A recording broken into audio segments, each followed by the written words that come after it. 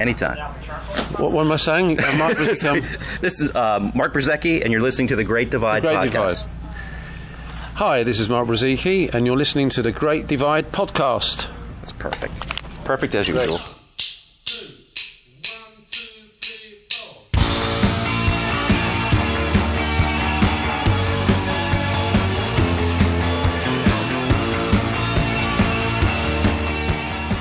Okay, everyone, welcome to episode 24 of the Great Divide podcast. This is Tom in America, and I'm here as always with Svein from Norway. Hello. Hello, Svein. How was the weather in Norway today? The weather. Oh, my God. Let's not go down that route. All right. No small talk. We're just going to jump right into it then. We've got a really interesting show for you guys today, a really cool show, and it's going to be about the artwork of the Big Country Studio albums, the nine studio albums that they've released. And we were planning on doing this before, but it's kind of turned into something even more than what we had originally envisioned, which was just us talking about it.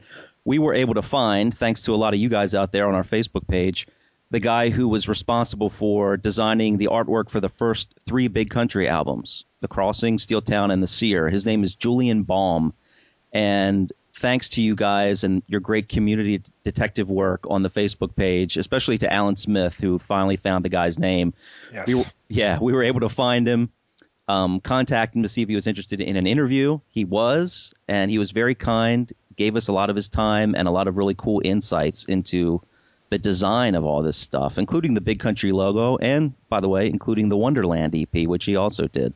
So we had a great discussion with him. We're going to be starting the show out pretty much with that discussion, and then we'll be following that up with our own discussion about the album sleeves and our interview. But what was it like for you, Svein, when we were talking to this guy who had designed these, really for us, are like iconic pieces of artwork? It was very surreal. And the thing is, he was really hard to track down. Like Tom said, we didn't know his name. So if you look in the sleeve notes of these albums that he did, you will see credits like original sleeve by JB, or it says sleeve by JB and Q Branch. So that's not a lot to go on. So we started digging, and I think Bruce was the first one who said, "Oh, that was a guy named Jules."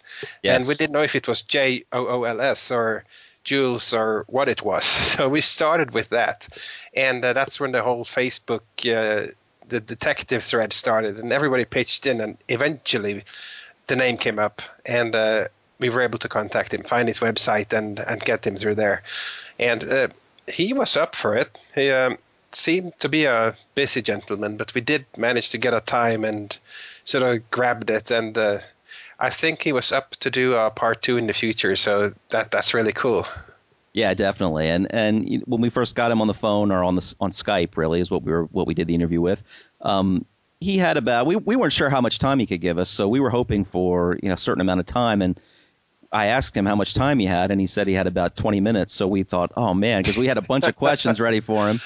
But yeah, of course, this is exactly the thing I sometimes make fun of you, that he said 20 minutes, and I just go, oh no, and that sinking feeling. And meanwhile, Tom is, oh, that's great. No, that's not great. That's horrible. But he ended up actually sitting for 45 minutes. So well, I had a feeling that he might give us more than that as we went, because I felt like he doesn't know who we are. He might think we're just a couple of nuts, talking about Big Country. And we are. And we are. But I thought, as we spoke with him and as we talked to him about it, maybe he would warm up more to us and he would give us more time, which is exactly what happened, Exactly. So I didn't want to come out and say, 20 minutes, what? We have all these questions for you. So, yeah, that was definitely me at my diplomatic best. But you did good. Well, thanks. So thanks to all of our listeners, too, for the ones especially who helped with this, because this is thanks to you that we've got him as well. So we won't say much more, except we'll play the interview, and we'll come back after it. It's about a 35, 40-minute interview, and we'll talk about it, and then we'll start talking about our favorite Big Country album covers, from The Crossing through The Journey, what we think of each cover and each kind of corresponding design scheme that went with each album. So with that, we bring you Julian Balme. Hello, is this Julian? It is, yes. Julian, hi, this is Tom. How are you doing? Not bad. Sorry, I'm totally unused to speaking to a computer screen, so bear with me. I know, believe me, it took us a while to get used to it too. You sound great. Your voice is coming in loud and clear. Good, that's what we like to hear. Yeah, definitely. How about on your end? Are you hearing me okay? Yeah, I've got you just loud and clear. Yep. Fantastic. And on the line with me, I have my co-host Svein from Norway. Hi, Julian. Hi, how you doing? I'm pretty good. Yeah, looking forward to this. Thank you so much for hooking up with us. No, not a problem. Not a problem. Yeah, we really do appreciate it. It's a big thrill for us, and yeah, it's great. It was quite an interesting achievement to find you and to get in contact with you. So. Well, I was going to say, you did a really good job, because obviously the band have forgotten who the hell I am. Well, Bruce remembered your first name. He did know your first name. Yeah. Well, we appreciate the time. And do you have before we get started, I just want to know if you have a time limit that we should pay attention to, because obviously we don't want to keep you on here all night, but Sure. Yeah, I mean, I think we're good for 20 minutes, half an hour. Does that sound all right? That sounds fine, yeah. Let's limit ourselves to 7 o'clock, and then if we're still here at 7, then we'll shut up. That's great. That's fine. And whatever you want to, anytime that you need to cut it loose, feel free to let us know. So we've got a lot of questions for you, so that's good for us. Yeah, so that's good for us to know off the bat, so that we will whittle those down to the most important ones. Right. Okay, so I guess the first question would be, taking it back to the very beginning. I mean, you've been doing this for a long time, and was becoming an artist and being involved in the music industry as well something you always wanted to do? Do you remember when you first developed? Yeah. It was always going to happen. Right from the moment I started at what we call secondary school, which is sort of the age of 11. I was hell bent the minute I went. Art classes were the class that you were always supposed to mess around in, but I just really liked it, and it was also a sort of golden era of album sleeves, if you can imagine. Growing up in the late 60s, early 70s, that's when the 12-inch vinyl sleeve was at its sort of peak. People like Hypnosis were every school, were my sort of heroes growing up. Getting the new Led Zeppelin album sleeve or whatever was like a real big deal. So so it was something I always wanted to do right from the get-go, which of course actually made life very simple, because it meant I had to take a certain amount of exams to get into art school, and then from art school I had to do this and da-da-da. So the path was kind of laid out, really. Question for you, actually. Sure. See if I was suddenly realised that the very first single sleeve I ever got to do was for Stiff Records. That was my next question about you joining Stiff Records. Right, but the funny thing about that Stiff Record, that very first single sleeve, was that there was a member of Big Country on the sleeve. Really? Can you name that single? Was it the Skids? Nope. Oh man. Okay. This is pretty obscure, but some of your listeners might know it. But basically, Pete Townsend did a very strange single in 1979. Okay. Whereby he had a 13-year-old girl do the vocals on it, and the single went out as Peppermint Lump. I have not heard of that, I must admit, but I'm thinking maybe it was Tony Butler or Mark Brzezicki on the cover. It's Tony. Okay. And wow.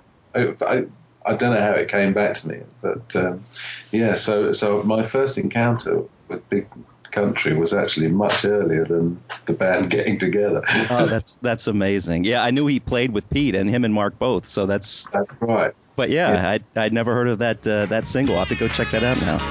Sometimes he smiles, sometimes he don't. Just drinks up his tea and eats up his toast.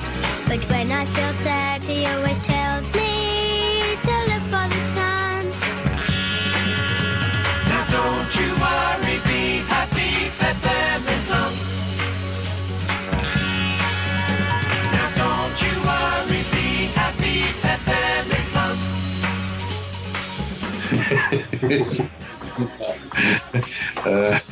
Stiff weren't in a very good place at the time, A&R wise, and that wasn't a goal. Oh man. Well, Svein, do you want to just go back and forth with the questions? Do you want me to take another one? Feel free to jump in. No, you can go ahead. Okay. Well, Julian, I guess let's talk a little bit before we get to the big country stuff, about Stiff Records, because that was a pretty, well-known and interesting label. They put out records by some really, interesting people: Elvis Costello, The Damned, Nick Lowe, those types of people. How did you get involved with them, and what was that experience like for you? It was a brilliant place to start as well, because once you'd worked for the likes of Dave Robinson, you could work for anybody, and Stiff was just one of those places that in the late 70s I was a huge fan. I was at college, basically I was at the LCP, which was a London College of Printing, between 76 and 79/80. So okay. They were sort of very influential on me in as much as, I went to 5 nights of the first Stiff tour. I went to 5 nights of the second Stiff tour. My college thesis was on Stiff Records, funny enough. And so I just, I was just a complete fan, It was great because through going to the gigs and what have you, I got to meet lots of people at the gigs, and one of the guys I met on quite a regular basis was the same age as me. It was a guy called Cosmo Vinyl. He was I know the name. Right. Well, he was working for Ian Dury at the time, and so I got on very well with him. And there was a young girl who used to work for.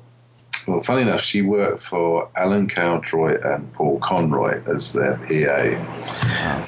And that was a girl called Anne Freeman, and she and I got on really well. And one day something happened at Stiff where the boss threw a complete wobbly, and they said, get somebody in here. Even if we get somebody in for 2 days a week, just get somebody in here to make sure that all the press ads go out to the music papers on the right day. And bless her, Anne just turned around and said, well, that bloke who was in 2 days ago, he's pretty good. Why don't you phone him up? Yeah, get him on the phone. I actually worked 2 days a week at Stiff before I graduated from college, and I think I was there sort of three months before I left college.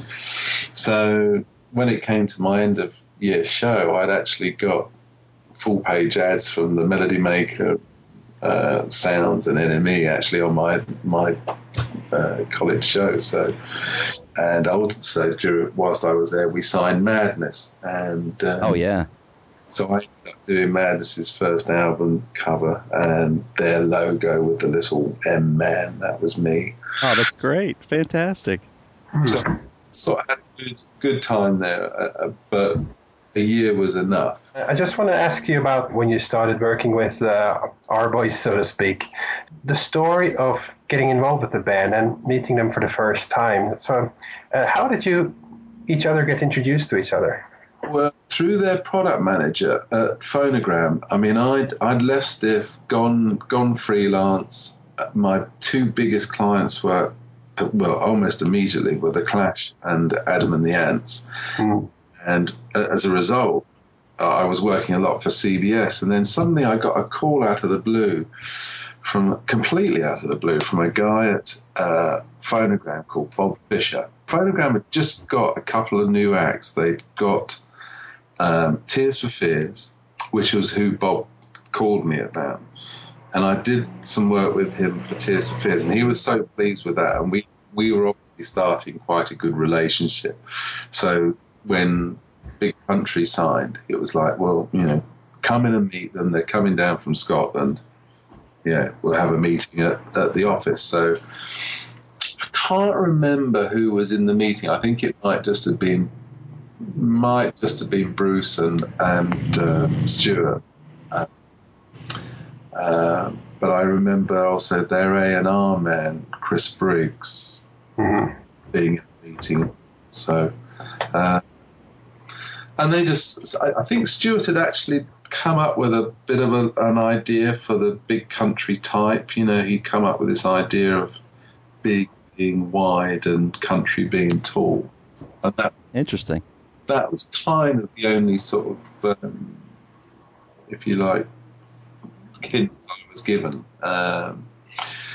They'd already had a photo shoot done with Chalky Davis, so they'd already got their sort of plaid shirts together and things like that. Right. And Chalky had done a shoot with them, and so I was really, in the process, I would have said I was called in very late in the day, in as much as photos had been done. There was a logo idea of sorts. It was a matter of sort of somehow putting that together. So you basically created their logo based on some of the ideas that they gave to you. You are the one who refined that and put that together, I would assume. Yeah, that's right. Yeah, that's amazing. Fantastic. And that very first single, as I say, I did very quickly, but we did talk about the premise of Big Country, because obviously when you first walk into a meeting with a band called Big Country, you're assuming that it's going to be country and western. Right. A problem they had probably from the very beginning, all throughout their career, I think.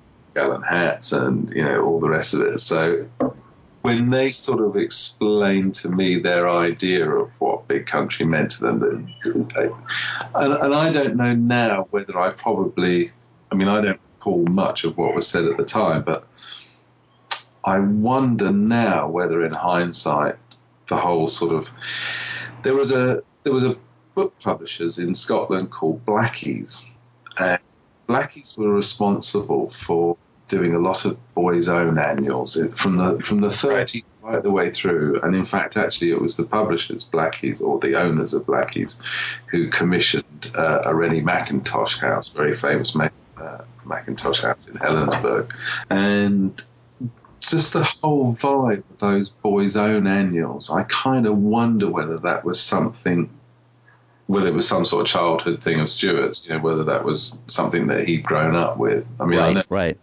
it's part of my childhood. And they were very, very popular in the 40s and 50s, these books.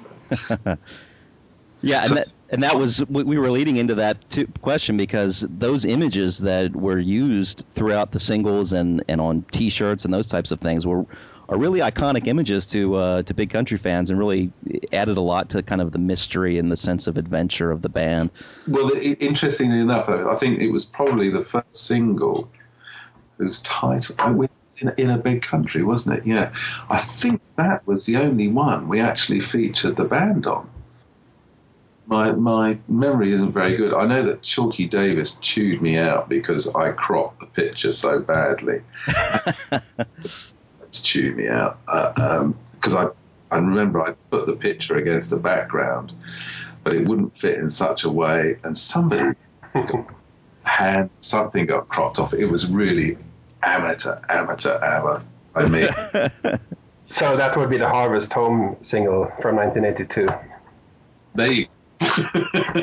Yeah, so you're talking to the Big Country geeks here who know all of these things, so we can refresh your memory on Big Country at least. But it's kind of interesting how that single, the Harvest Home single and the In a Big Country single, has these maps on it, which was another element along with the Boys Manual pictures. Yeah, it was very much, yes, parts of that. Swallows and Amazons wasn't mentioned, but that was another sort of childhood novel that featured maps and things like that. And again, part of that exploration thing, hence compasses and stuff like that. You know? Yeah. Well, it worked perfectly with the music. And I mean, is that something that you do with each project that you are involved in? Does the music sort of dictate what your initial designs are, or I guess it probably varies from project to project, but yeah, I mean, I would say actually my biggest problem as a designer was that I would always be more concerned about the wishes of my client rather than my own wishes, if you know what I mean. it was a fantastic period to be record sleeves. Nearly all my contemporaries were fantastic, but 9 times out of 10, their work was about them rather than their bands. And I was always very concerned that my band's character, their USP, came through rather than my wishes, if you like. So, right. Which is why I think, a Clash sleeve doesn't look anything like a Big Country sleeve, and an Adam and the Ants sleeve doesn't look anything like a Tears for Fears sleeve. They were all very, very different and had their own personality. And I think that I've always seen myself as a conduit for a band rather than I'm going to come along and do, it's your pink suit. Right. Yeah. It never was my thing. So, I mean, I'm really chuffed about, particularly the first album, particularly The Crossing. I was really, really pleased with that. My favourite sort of Big Country work, if you like, is the single sleeve for Chance. Mm-hmm. I noticed that on your website. Right.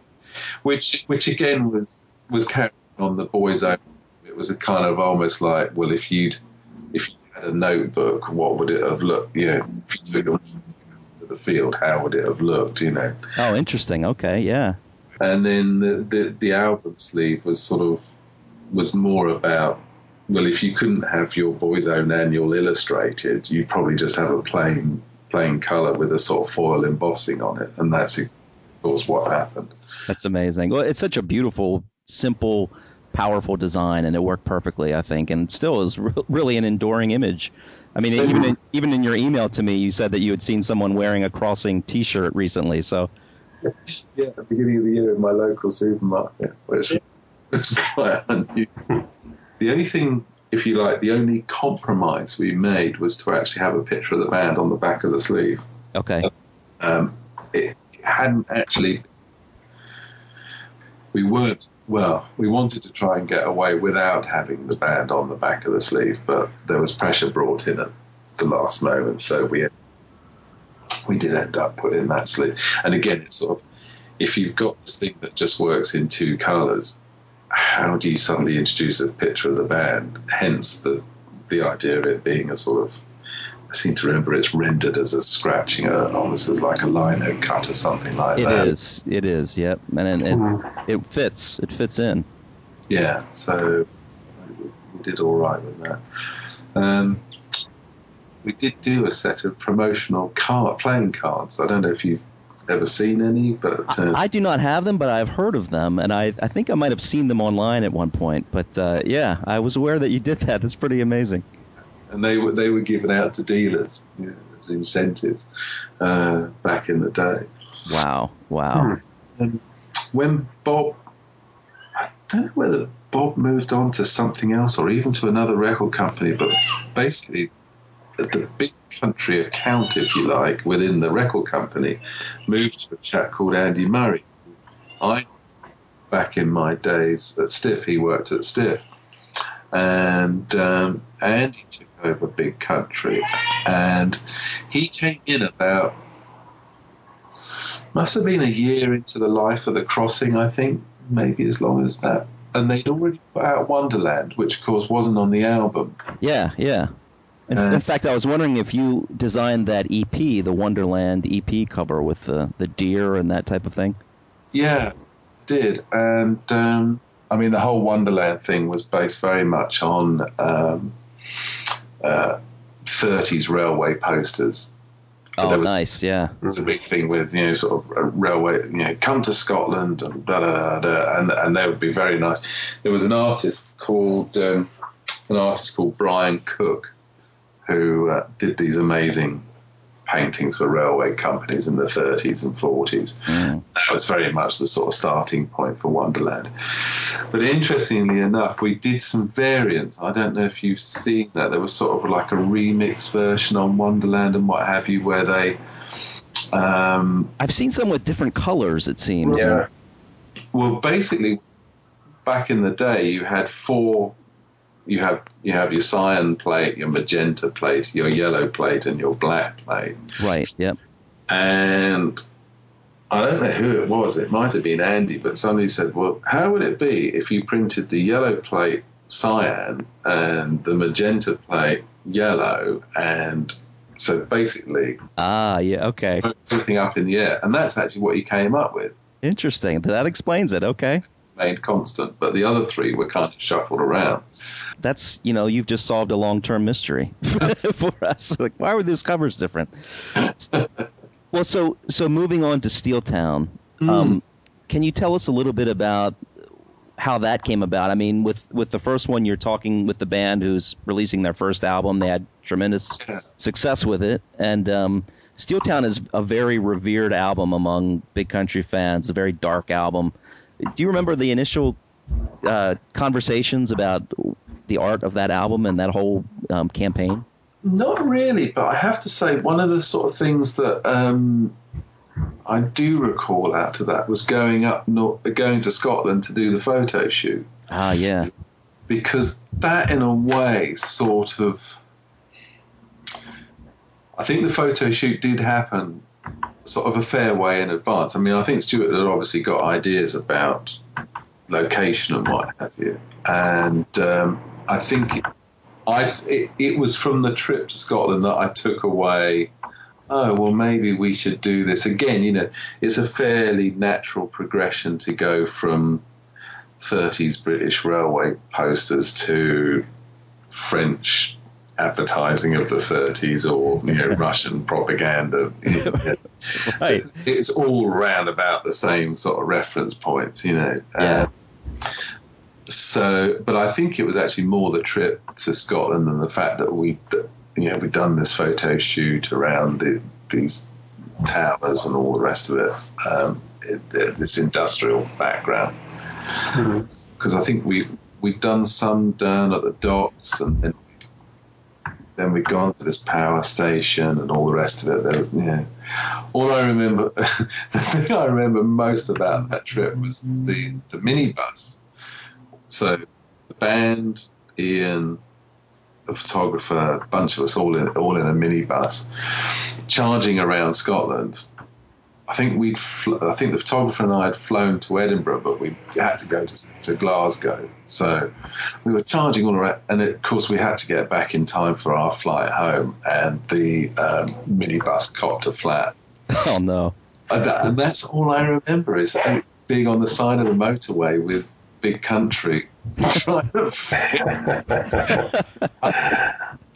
Oh, that's great. Well, it's funny that you mentioned the word propaganda in your talk about the design of that, because it does have that kind of feel to it. And I was going to bring that up, but it does have that kind of old German, Russian, as you say, propagandistic feel to it, but it works quite well. I love the color scheme, and it just fits the music perfectly. The color scheme was the blue and the orange were taken from there was an Art Deco.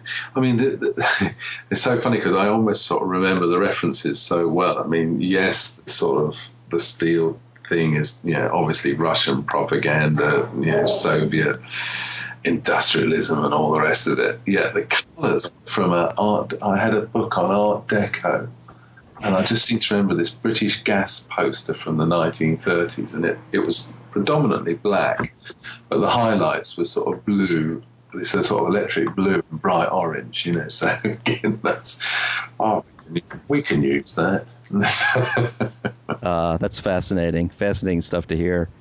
Well, I mean, I know we're pushing up to 7:00. Do we have time to maybe just get into the Seer quickly? Yeah, absolutely. Because actually, of this. I actually prefer the Seer as a sleeve to Steeltown. Okay, fantastic. In my sort of top three, the Crossing comes first, obviously, and then the Seer. And I actually tried painting the picture. The reality is I'm not an illustrator, as I think I exhibited on some of my sleeves. And I tried to do the Seer first, and it even got as far as being proofed, and it just wasn't happening at all. It just looked awful. I tried to do it in the flat colour style, the same as the thing, but it just wasn't working. And so, all credit to everybody involved. We actually went back and had an illustrator do the eagle exactly as how I wanted it, and exactly to the same size that I'd done my original painting, but it just looks so much better. And I was really happy with that. I mean, he literally just painted the eagle, and then all the other graphics I did myself. So, but yeah. So, I think also by the third album there was a lot more pressure on us to show the band. Actually, I seem to remember we used a lot more photographs with the singles around that than we had previously. I seem to remember. Was there a single One World that was a gatefold or something? Yes, One Great Thing was one. Yep, that was a gatefold, I think. And there were different colours, and there were live shots of the band inside and things like that. Exactly, yeah. And they were doing that whole kind of a new image with their wardrobe as well, which was kind of a shock to fans. They were kind of wearing these big, long, flowing jackets and that type of stuff. So, right. Yeah, that was a bit. I wasn't sure about that, to be honest. So we can't blame you for the colourful polyester suits. I do remember the days. Yeah, I got sent over these new pictures of Big Country. Get to see the new pictures of Big Country. Oh, that's great. Well, it's funny you mentioned the graphics in the Seer as well, because that kind of takes me back to the Crossing, where you have throughout the sleeve you have little illustrations of compasses again and nautical themes and that type of thing. So I mean, it just, and even the eagle seemed to fit perfectly with the sort of lyrical direction of the album and the whole mysterious aura of that. So yeah. Right. No, I was pleased with that. That's, but I don't know what was. I don't seem to remember seeing much of the band at all at that time either. I guess things were sort of beginning to get a bit darker there. Yeah. There was a lot of pressure on that One Great Thing to be the sort of, the hit single off the third album, and I'm not sure how that all sort of panned out. And the guy I had been working for at Phonogram left, and I don't know, did the band go into some hiatus? I don't know. It just seemed that. Well, they definitely continued. They released an album called Peace in Our Time in 88, 87. Right. And their career definitely was on a downward trajectory after the Seer. And, right. Yeah. Right. Yeah. I mean, obviously the two aren't related, but well, I was going to say we can yeah. As soon as you stopped doing artwork for them, Julian, they just collapsed. It was all over. Well, let me ask you this: were there any rejected ideas for any of these albums that you might remember? Any rejected concepts that may have popped up that maybe got a little bit? But it's quite interesting because a number of people have been asking me lately about this. You got any album sleeves that didn't quite make it and all the rest of it? And I'll be honest with you, because of what I said about how I worked with the band, primarily I'm sort of translating their ideas. So actually there wasn't any wasted time as regards my coming up with ideas, Right. Because I'm interpreting an idea that I've already been given. The only sort of changes are going to be, well, how would that look in blue? You know what I mean? It's not sort of, I was being asked this about the Clash, and I said, well, I worked so closely with them that, no, I mean, rejected ideas because they're own. Some of them should have been, So did you primarily get the ideas from the band throughout these three albums, or did it change or become more input from the label or other sources? Actually, the label were pretty good. I mean, the label were pretty good. No, I mean, actually, once given Big Country were quite good in as much as, having been given the ball, I was sort of allowed to run with it, and all the time, I never had any problems at all, really. I mean, The Seer, in a way, I kind of rejected it myself, when I saw the first chromalin proof, I was just like, that's terrible. Do you still have that anywhere? Might have. Would love to see it. Would love to see it. Yeah, I've been saying this for the last 20 years. There's a book there somewhere. Yeah, it sounds like it. Yeah, one day I will do it. Promise. I would definitely buy it. So. I think a lot of us would. Yeah. That was fantastic. So can I ask you more on the legal side of things? Who owns the rights to these images? Do you own them? Does the band own them? Does the label own it? And do you get a royalty when it's used somewhere? Yeah, it's funny you should say that, because I did, when I saw the chap in the supermarket wearing the Crossing shirt, I was like, right. As I understand it, and as most record sleeve designers understand it, in the context of a record sleeve, the copyright, if you like, belongs to the record company. And if a band buys back its album or whatever from a record company, then it's at liberty to use the graphics for that. Anything outside of that, anything outside of the recorded work, the imagery and what have you, the copyright, comes back to the designer. Right. How many of us are bothered to follow it up? Yeah, and I have to say, I mean, 99 out of 100 bands haven't got a clue that they assume it's theirs. Deals were the bane of lives, and still are, to be honest. I mean, merchandising companies are the worst. The worst thing ever. Yeah. Do absolutely nothing but take everything, and constantly upset the likes of myself. I mean, I think, had I not sort of moved on and obviously have a career doing what I love to do, which is still design, not necessarily in the record industry, but I'm still working as a designer.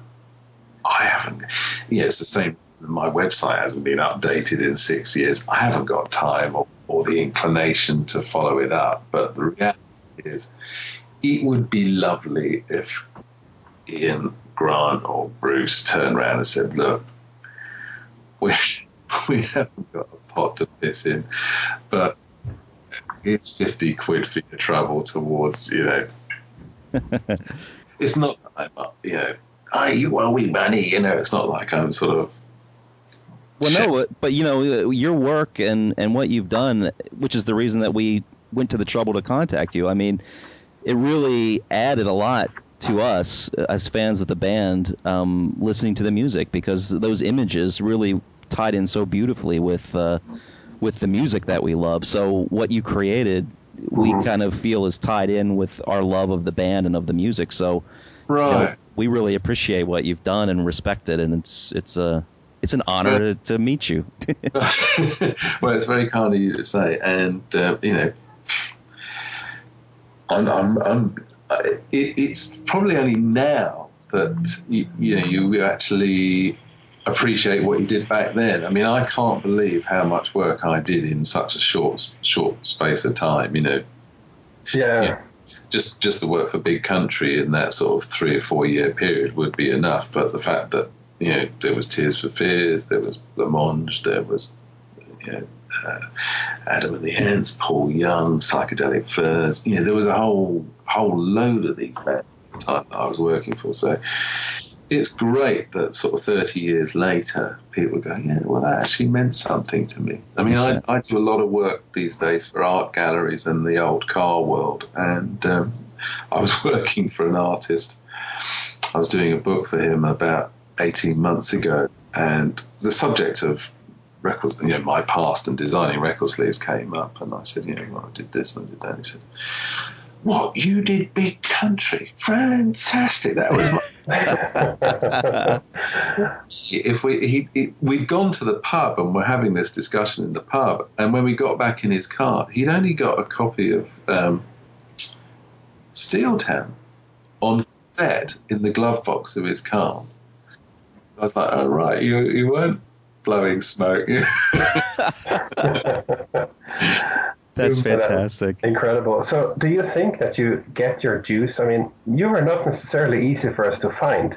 And you didn't sign your works with your own name. You used your initials JB, and in one case even JB and the Q branch. So why the secrecy?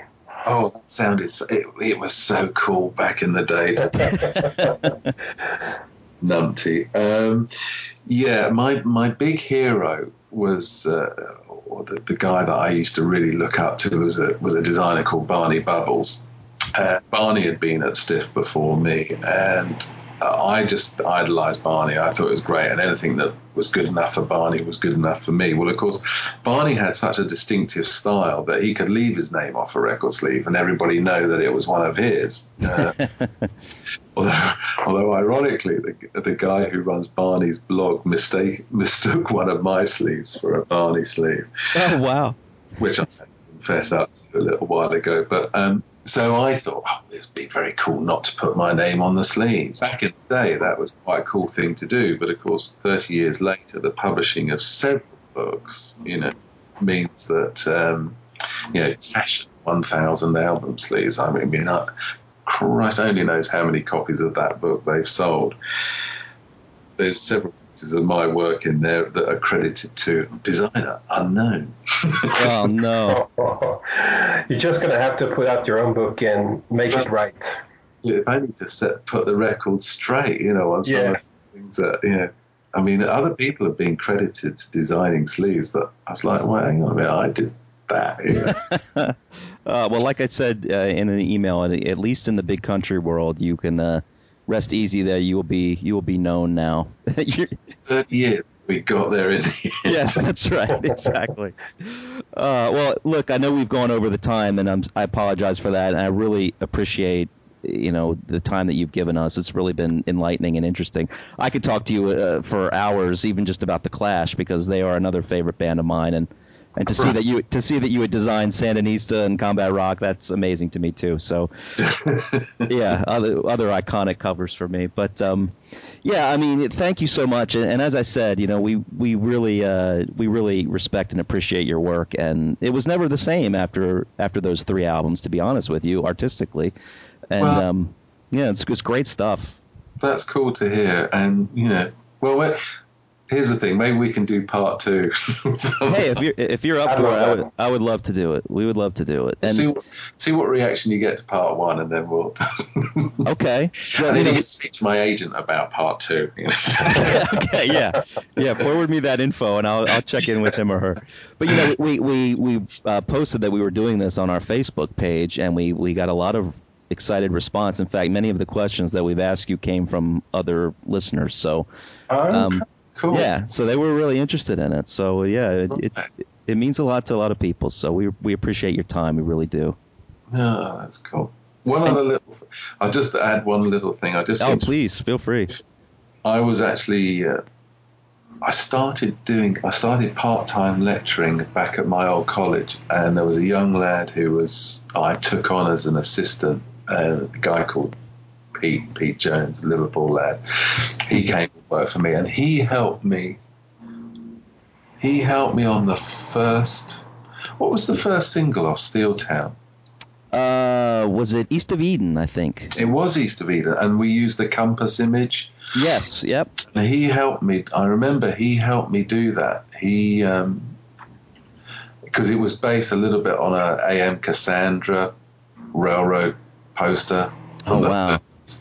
So yeah, I think we sort of borrowed a bit from there and a bit from there, So. Oh, that's fantastic. Well, I don't know if you're aware, but there was a recent release, kind of a box set of Big Country material called the BBC Live at the BBC. Right. Yeah. And inside it has these beautiful little cards, and each one is one of the album covers, the first 4 albums. So Right. 3 are he's got the Crossing, Steeltown, The Seer, and then the Peace in Our Time album cover, which I know you weren't a part of. But yeah, so your work is very heavily featured in that as well. Well, that's nice to hear. Yeah. Because the terrible thing is that so many of the record companies just threw the artwork, when with all the sort of digital thing and all the rest of it, when computers happened in the artwork game, it just meant that so much original artwork got discarded. I mean, I haven't got any of the original work from. I mean, I've got. Funny enough, I did pull out one of the Boys' Own annuals that's on my bookshelf. Oh, that's great. That I use for the Crossing. But fantastic. Yeah, sadly, I mean, I haven't got any of the original artwork at all. So it's nearly everything you see in the reissue market is having to be copied from original sleeves. So it's Well, again, thank you so much for doing this, and no problem. I know it was a little bit of a hassle for us to arrange this time finally, so we really appreciate it. That's fine. Don't worry about it. Well, great. And if you're interested, I'll send you the link to the show when we're finished, and you can listen to it for yourself. Okay, yeah, I'll certainly do that. It hopefully will be ready within probably we have an episode that we're just about to release here in the next couple of days. And then this one will be our next episode, and we're usually about maybe 3 weeks apart. So it might be 3 to 4 weeks down the road, but it'll be coming soon. So maybe we could do a part 2 round about Christmas then, or something like that. You might get some feedback from. Oh yeah, definitely. Well, in fact, the reason that we got interested in this is that Svein and I wanted to do an episode where we talked about how we felt about each album cover throughout the years. And it kind of sparked our interest. Well, because my personal favorite is probably either The Seer or Steeltown. And I began to think, well, who actually did these? Who was the person who did these? It would be cool to talk to them. Couldn't possibly have been James Bond. Yeah, that's right. Yeah, and I said, well, it's JB. And then Svein mentioned the Q branch, and I thought, oh, that's obviously just a joke. And so I didn't even pay any attention to JB anymore after that. And then Bruce said your name was Julian, and we put it all together, and another fan found your name. So anyway. it does group work of the highest order, really. It was. Well, hey, we'll let you go, and thanks again. And I'll be in touch with the link to the episode when it's done. And if we could do a part 2 down the road, that would be fantastic too. Great. Okay. All right. Thanks so much, Julian. Nice talking to you. You too. Take care. Take care. Thank you. Bye-bye. Okay. Bye now. Okay, so that was Julian Balme's interview, our exclusive interview with him, and it was great, I think. He said a lot of really interesting things that I never knew, and some really interesting insight into the design of the artwork of some of those albums. And as we go through each album, we'll be talking about some of the things he said related to those first 3 that he worked on. And anyway, we really want to thank Julian for taking the time to do that. I hope we can do a part 2 because, as I'm sure Svein would agree, there are a lot more questions that we have, especially after the interview. There were some new questions maybe that popped up that we would love to ask him about. But he did answer a lot of questions that a lot of us fans have had for many years. And it was great. It was great. So we really appreciate it. It was a really good coup, I think, for this podcast. Yeah, I think it's a world scoop. I got the impression that not a lot of people have interviewed him before. And that goes back to the anonymity thing. Yeah. We asked him about why just JB. And it might have been cool at the time, but I get the sense that he regrets it a bit and actually is happy to be remembered. So we'll plug his website here. You have it in front of you, don't you? Yeah, if you want to check out his website, it's vegasdesign.co.uk. And that's the name of the company that he owns, Vegas Design Associates. And if you go there, you can see a lot of other stuff he's done. He's done a lot of stuff, not just Big Country, and a lot of stuff you probably have in your record collection or CD collection right now. I'm a huge fan of the Clash. I would say that they are close to Big Country for me as far as being a passion, and he's done a lot of iconic Clash work too. As I said in the interview, I would love to just talk to him about that one day. So Yeah, Psychedelic Furs, Transvision Vamp, if you remember them. I was surprised to see them.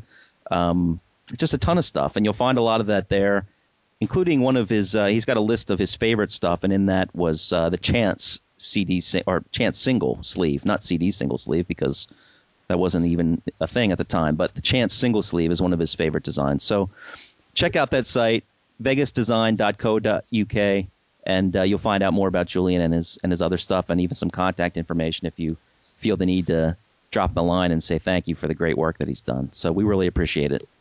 Definitely. And Julian, we'll be back. Yes, we will be. We plan to be. We hope to be. Yeah. So let's just jump right into the discussion then.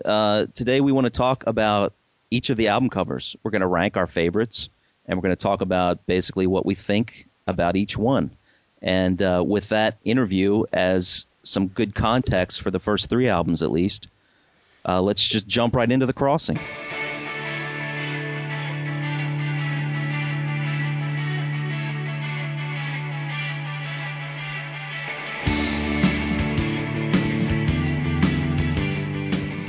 The Crossing.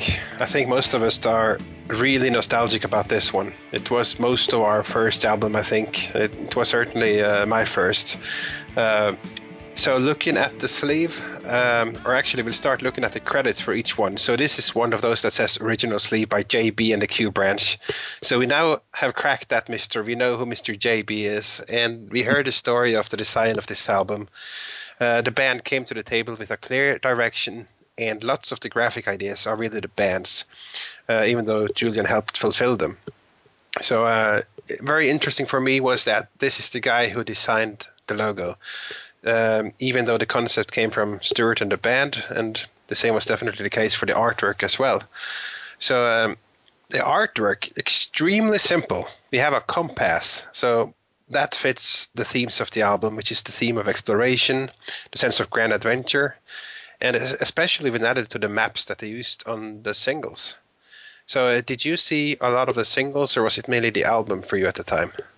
I think for me at the time it was the album, but I saw a good many of the singles within the first couple of years after really diving headfirst into Big Country. I mean, the first album and when you said that, I was trying to think, did I get The Crossing first or Steeltown? And I honestly cannot remember. I believe I probably got The Crossing first, but the first album I really remember getting is Steeltown. But anyway, certainly those pieces that you mentioned really stay strong in my memory, that he used the stuff from the Boys' Own Adventure books, and especially the one where the guys are sitting there and it says we're the only four left. That was one of the ones that really stood out to me, and I always loved that image, and it fit perfectly with the music. And yeah, I mean, you said it. It's a very simple design, but it's a very powerful design. And I think not just the front cover, which is that great logo and the compass and the kind of the gilded leaves beneath it. Right. Not just that, but the whole scheme of the campaign and the album with all those little bits and pieces in there, and all the little snippets of the stuff in the Boys' Own Adventure books, and all of that stuff just contributed so much to the feel of the music. And it really, and this is something that I'm going to be thinking a lot about as we talk about each of these, because I think the artwork really should reflect the music. And in this case, I think it was completely successful. I mean, all of the stuff that was used really gives that wide open sense of adventure and, exploration. And that's the way the music felt. So, yeah, it was great. Yeah, exactly. So on the album, you hear about the compass of decision, which indicates that we're not just thinking about physical compasses here, even though we have the maps on a lot of the singles, and there clearly is that. But I also get a sense that we're talking about one's inner compass and finding your own way, making the right choices, and letting your own compass of decision point you in the right way. So there's an inner thing going on, which is always the case with Big Country. And then there's the outer thing. So it was taken both literally and metaphorically. And that's what appeals to me. There's, either way, it points in the same direction. So they really came into this album with a very strong idea of what they wanted. And it was executed perfectly.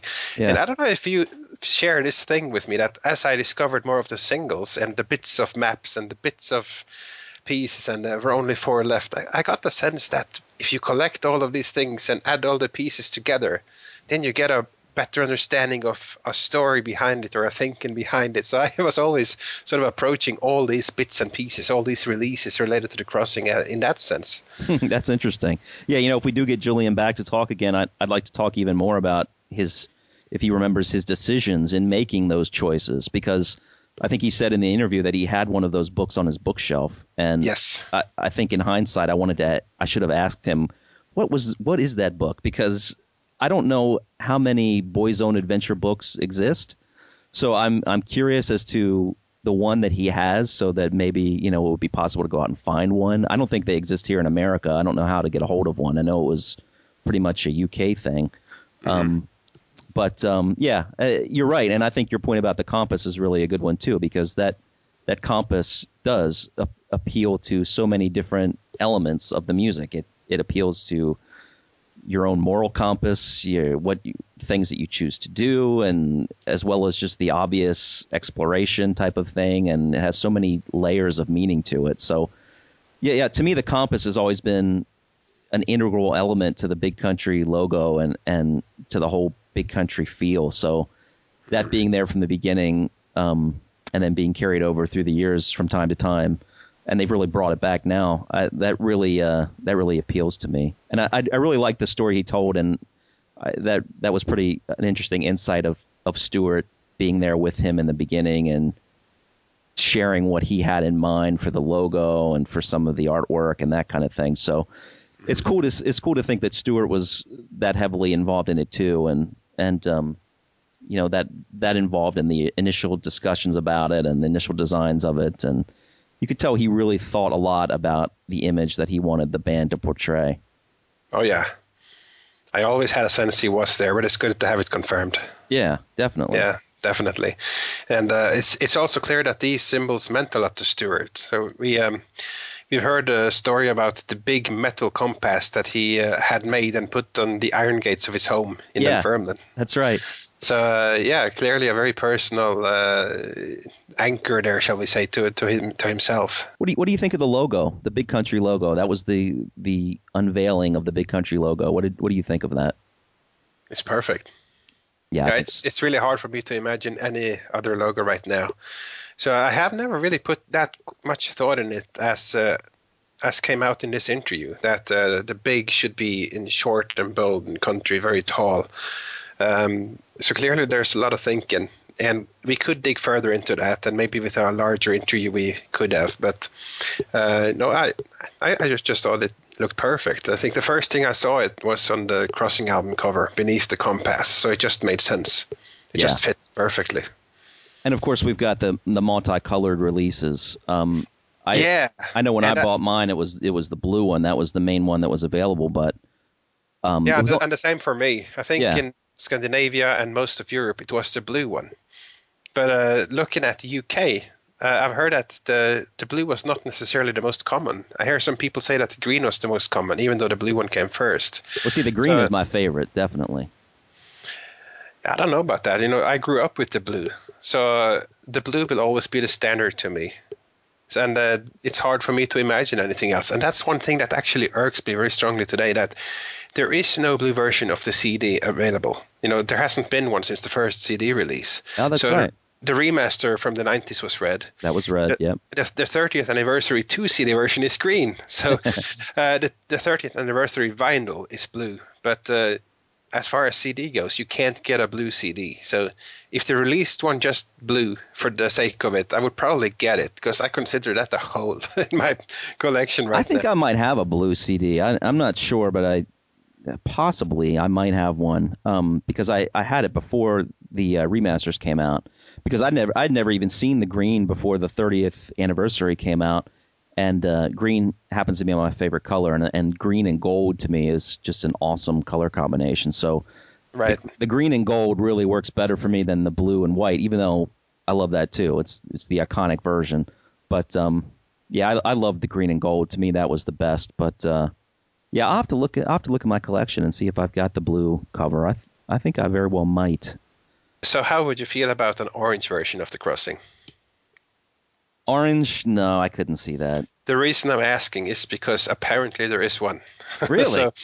There is on Oliver Hunter's Big Country page, there is a picture of a Greek printing of the crossing, which is in orange. Wow. And I actually contacted him and asked him about it. And what he says after checking it again is it's a little less red than the others and slightly more orange, but not dramatically so. So that may be a case of just being intended as red, but poor local pressing or something made it come out a bit more orange. But I saw the picture and couldn't believe it. An orange version of the crossing. So if you can find that misprint thing, that's certainly a cool collector's item. I also found it interesting that he talked about them really not wanting to show the band on the album, which is kind of interesting because usually when a new band comes out, you want that picture to be there at least somewhere. And I'm sure that obviously was on the record company's mind, who eventually won out and got the picture on there. But right. I really like the way the picture was used. I think it's perfect because, as he said, it was treated in a way that it was almost like a wood carving or something. It blends in beautifully with the feel of the artwork on the cover and throughout the rest of the album. So I'm glad they used the picture of them, and I'm glad they gave it that special artistic treatment and didn't just pop in a standard photo on the back. So it almost feels like a Boy's Own picture. Yeah. With that black and white illustrative feel. It does. I love it. It's one of my favorite pictures of the band. Do you have a favorite Boy's Own picture that was used in any of these bits? Oh gosh, yes I do. And there's a couple. I have to pick two. And there's the one of I always imagine it as an inn by the coast, and you can see outwards, and there's a lighthouse in the far left in the distance out there in the ocean, and I see it as some sort of inn. And also there's one of a guy standing outside beneath what looks to be some sort of avalanche or stones crashing down along with rain. Yes. I always loved that one too. Very evocative. So I would love to find out exactly where these came from and what were the stories that went along with them. That would be great. That would be the next challenge, to find out the actual stories that these were done around. And it's really interesting too that it sets the band apart in such a way. I mean, what other rock band was putting out art of inns and rustic countryside locations? And it says something about Big Country and just how different they were to what was really the mainstream at the time. I mean, there were no rock and roll trappings about anything with their artwork, and certainly with their music too, in a lot of ways, but especially with the artwork. I mean, it was such a different take, and I think that's probably what appealed to a lot of us, you know. So yeah, definitely. I came from the comic book side, and I read comic books that looked like that. I still do, but not quite like that, but in that style, like Prince Valiant and a lot of the old ones that probably came out at the same time as these very pictures came out. So. Definitely. They fuel the imagination like nothing else, really. Yeah. And it still stands strong today. And again, it's that bigger than life feel that really fits the music. And the last thing I'll say about this album sleeve is what I will be saying throughout. I think it's important that something be a design really is able to grab your attention immediately from a distance. And that's just how I feel about a lot of these covers. And I mean, especially was back in the day when you could actually go in a record store and something would grab your eye.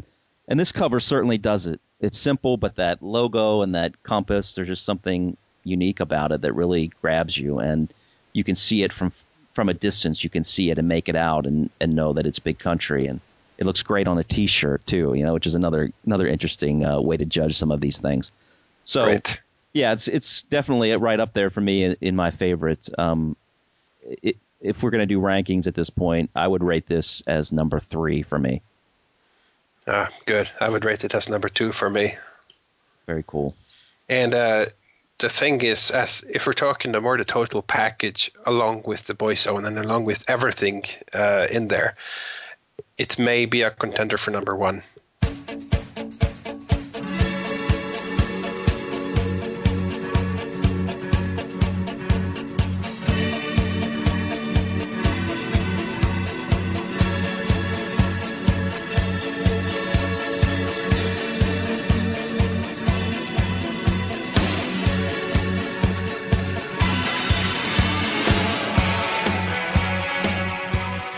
since we're going to do the major studio albums, let's just jump right to Steeltown, which is, the big one for a lot of us. This is, I think, another great example of the art really mirroring the music. I mean, we've got, and it was interesting to hear Julian talk about the propaganda aspects of the art, because I kind of always thought that too. And it's just that kind of a style. And it was, I'm very much a layman when it comes to knowing what styles of art are being represented in certain areas, but that always kind of struck me, and it always reminded me of Days in Europa, the Skids album cover. It had that kind of feel to it, especially with the man on the back sleeve holding that sledgehammer and everything. But yeah, I was actually thinking of Depeche Mode Construction Time again. Oh no, see, I'm not even familiar with that. Yeah, and I was not familiar with the Skids thing until years later, so there you go. But I see it, definitely. Yeah, there's a theme there. Yeah, just like the big burly guy, and the colors. But the one thing I really love about this album cover and the artwork around it is the color scheme. I think the color scheme is just fantastic. And again, it somehow matches the feel of the music. And the album has always been very much a fall album for me. I mean, an autumn album. It just has that melancholy feel to it that you sometimes get when fall is coming and the leaves are changing. And this album has those colors. I don't even know when this album was released. I don't remember, but I think it was probably the fall, but I can't say for sure. But either way, the music feels like fall to me, and the colors feel like fall to me, and it's the colors evoke that melancholy feel and that melancholy mood. And I especially love the hand on the front with kind of the glowing red tints and highlights on it. You've got all the gears and everything else. Now, the one interesting thing about it is that they didn't really carry over the compass for this.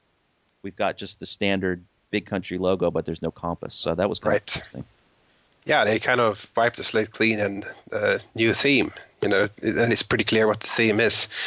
And you are right. It was released on the 19th of October in the UK and Europe, and 29th of October in the United States. See, that's perfect, because it's an October album. It really is.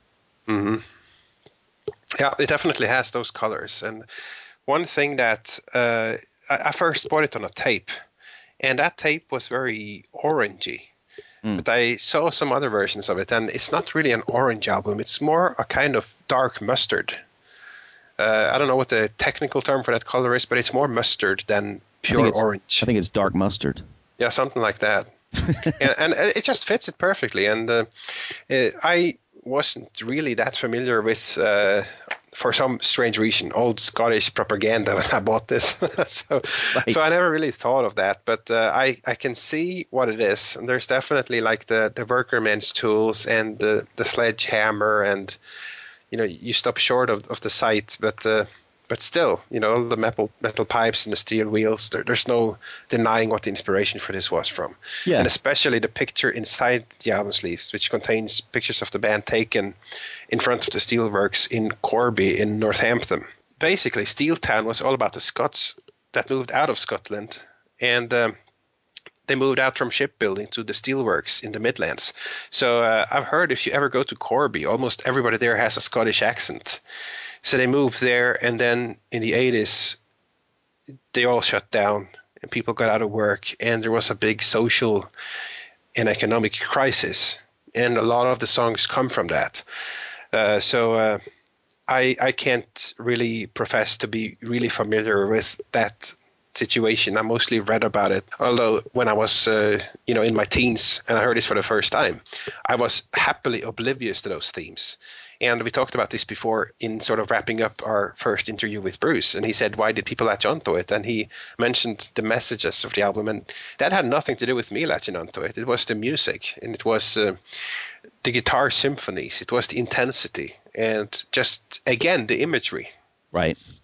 Yeah, and same here. I mean, the whole joblessness thing and the specific economic things that the album was about didn't really have anything to do with my life at the time either. But still, there was a sense as you become a teenager, as you're starting out, there is that sense of melancholy and starting to wonder what your place is in the world and where you're going to go, and you do become aware of injustices and if you're that kind of person who thinks about those types of things. So even though the specificity of that wasn't the same, I think the overriding emotions were the same, and maybe that's why it appealed to a lot of us too. But getting back to the artwork, I think it is interesting to me that I've only noticed recently that one of the things that did kind of carry over, a very minor detail between The Crossing and Steeltown, is if you look at the words "The Crossing" on the cover of that album, the T is taller typeface, and the final G of The Crossing is a larger typeface. And they did that on Steeltown too, which is kind of interesting. It's like the S is larger and the N is larger. So that was kind of cool. I think that those are the only two albums that they did that on, but that was a little bit of a carryover of the same artistic design. But yeah, I love that photo, and I'm looking at the remastered sleeve right now, and I'm not sure what was actually on the album sleeve, but I do love that photo in the very middle of the sleeve. And if they would have chosen to go for a band photo as the cover, I think that would have been a great cover too. But I mean, what they came up with is perfect, and I love what they've done. But that's a great shot too of them standing in front of that industrial complex, and they just Bruce and Stewart in the suspenders, and it just, I don't know, there's something about that just really works for me. It's a great shot, and we got a little bit of a story about that too from Julian when we interviewed him, so that was cool. Oh, definitely. And what those photos did for me was actually drive home that this was not just some artwork done for the front. They were actually standing in front of a real life Steeltown, and you got the sense that this was actually about something real. It wasn't an adventure story. So a lot of the things on The Crossing, in my mind, they were cool adventure stories. And with Steeltown, you got the sense that this is more real. There is something more behind it. Yeah. And that was largely because the photos that accompany the sleeve. So it was, again, a total package that gave impressions and fueled the music. When we talk about Steeltown and its commercial failure in some respects, you got to wonder, too, in one sense, the artwork, as much as I love it and as much as we who love the album love it, it's still kind of an odd design in the sense when you put it up against what we would say would be like mainstream acts releasing things at the time. So you're wondering, would someone who is just mildly interested in Big Country, the first Big Country album, what would they see? Would they be taken by something with a hand and gears and smokestacks on it? What would they think of that unless they were like really interested in Big Country to begin with? Because it's not the typical rock and roll type of image that's being portrayed here, which I love because it's once again showing Big Country to be something very different and setting out to be something very different from their peers at the time. But I think you can see in this that even the density of the mix was really matched by the density of the lyrics and the themes that were being talked about. And then this artwork too, it's like it fits the music perfectly. It's awesome. It's great. But for the casual fan, I could see them kind of looking at that and wondering, what's that? A hand with on a gear. It may be not appealing to them. I mean, even the color scheme really isn't something that you see much with album releases. Brown and gray and dark blues and things like that. So I do know that back in those days, album art was a lot more important than it is these days, because you walk into a record store and some people made purchases based on covers of albums without even knowing what the music was. So I don't know. I think it's just an interesting choice and a perfect choice from an artistic perspective, but from a commercial perspective, maybe it kind of mirrors the music a little bit, because we're always saying that, at least I've always been saying that the music in that album asked too much of the casual listener, and a lot of people just weren't willing to put in the effort to grasp the music of this album because there was so much going on. And maybe that kind of carries over to the album cover a little bit too. I mean, it's kind of not your traditional rock and roll album cover that you're gonna just look at and say, "Oh, wow, that's so cool, that's awesome." You know what I mean? It's a pretty striking cover, and I don't know if you can compare it with your average rock and roll cover. If you look more at the mainstream things, there's a tradition, at least in Britain, of putting the kind of sterile and maybe factory-like album sleeve. Going back to the 70s where Pink Floyd put out Animals, which is just a factory pipes. And you have people like Depeche Mode putting out almost sterile factory pipes on, I think, Some Great Reward or what it was.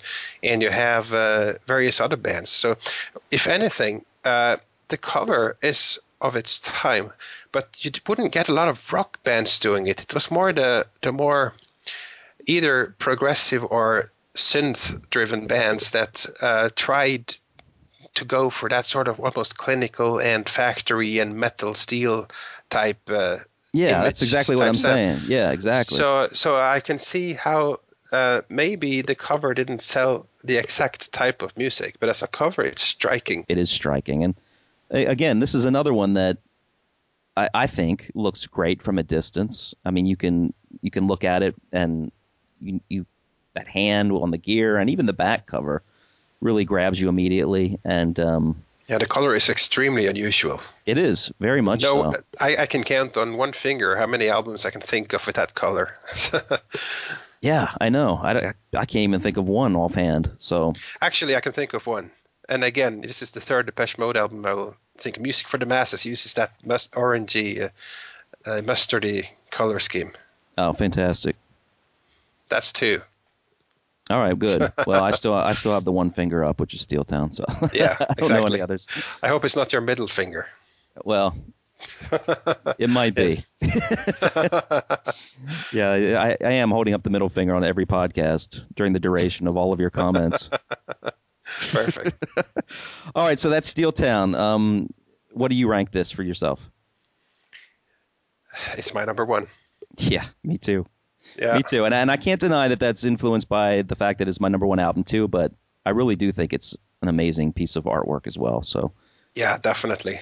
And how cool wasn't it to see the BBC box set with the art card? How they used the back motif for Steeltown, not the actual front design. Yeah, that was interesting. Yeah, so it's actually the guy. And I think that's the first time we have seen the full picture of that guy. I think the big square rectangular on one card. So I just look at that and wow. And those cards generally blew me away.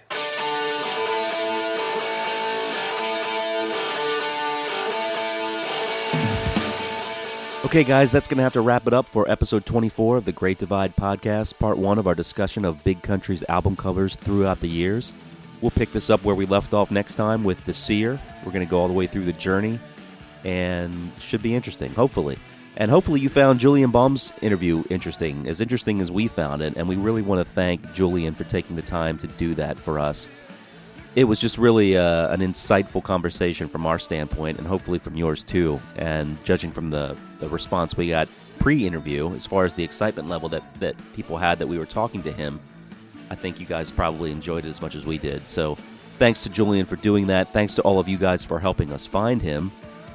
I don't think anyone has ever really approached these subjects before about Big Country's artwork, especially in the early days. I don't think these things have ever really been discussed before in relation to Big Country. So it's fantastic to finally be able to put a name to this artwork that means so much to so many of us, and to hear a few insights as to how a lot of that was created. So maybe we can have another conversation with Julian down the road. Hopefully he'd be up for it, and I know a lot of you guys would be up for that too. So we'll see. So in the meantime, we will be back next time with episode 25. I guess that will be kind of a milestone podcast for us. So, we've already recorded it, and I didn't really think about it until now. But yeah, it'll be the 25th episode, so that's a big deal. So thank you guys for listening. Really appreciate it. As always, you can get in touch with us through email at bigcountrypodcast@gmail.com. You can find us on Facebook. Just search for The Great Divide Podcast. Listen to us through iTunes, or you can listen to us through bigcountrypodcast.com. And thanks again, as always, to John Gouveia for doing such a great job on that site, keeping us going online. We really appreciate that, too. Hope you guys enjoyed the show, and we will be back next time. On behalf of Svein, this is Tom, signing off.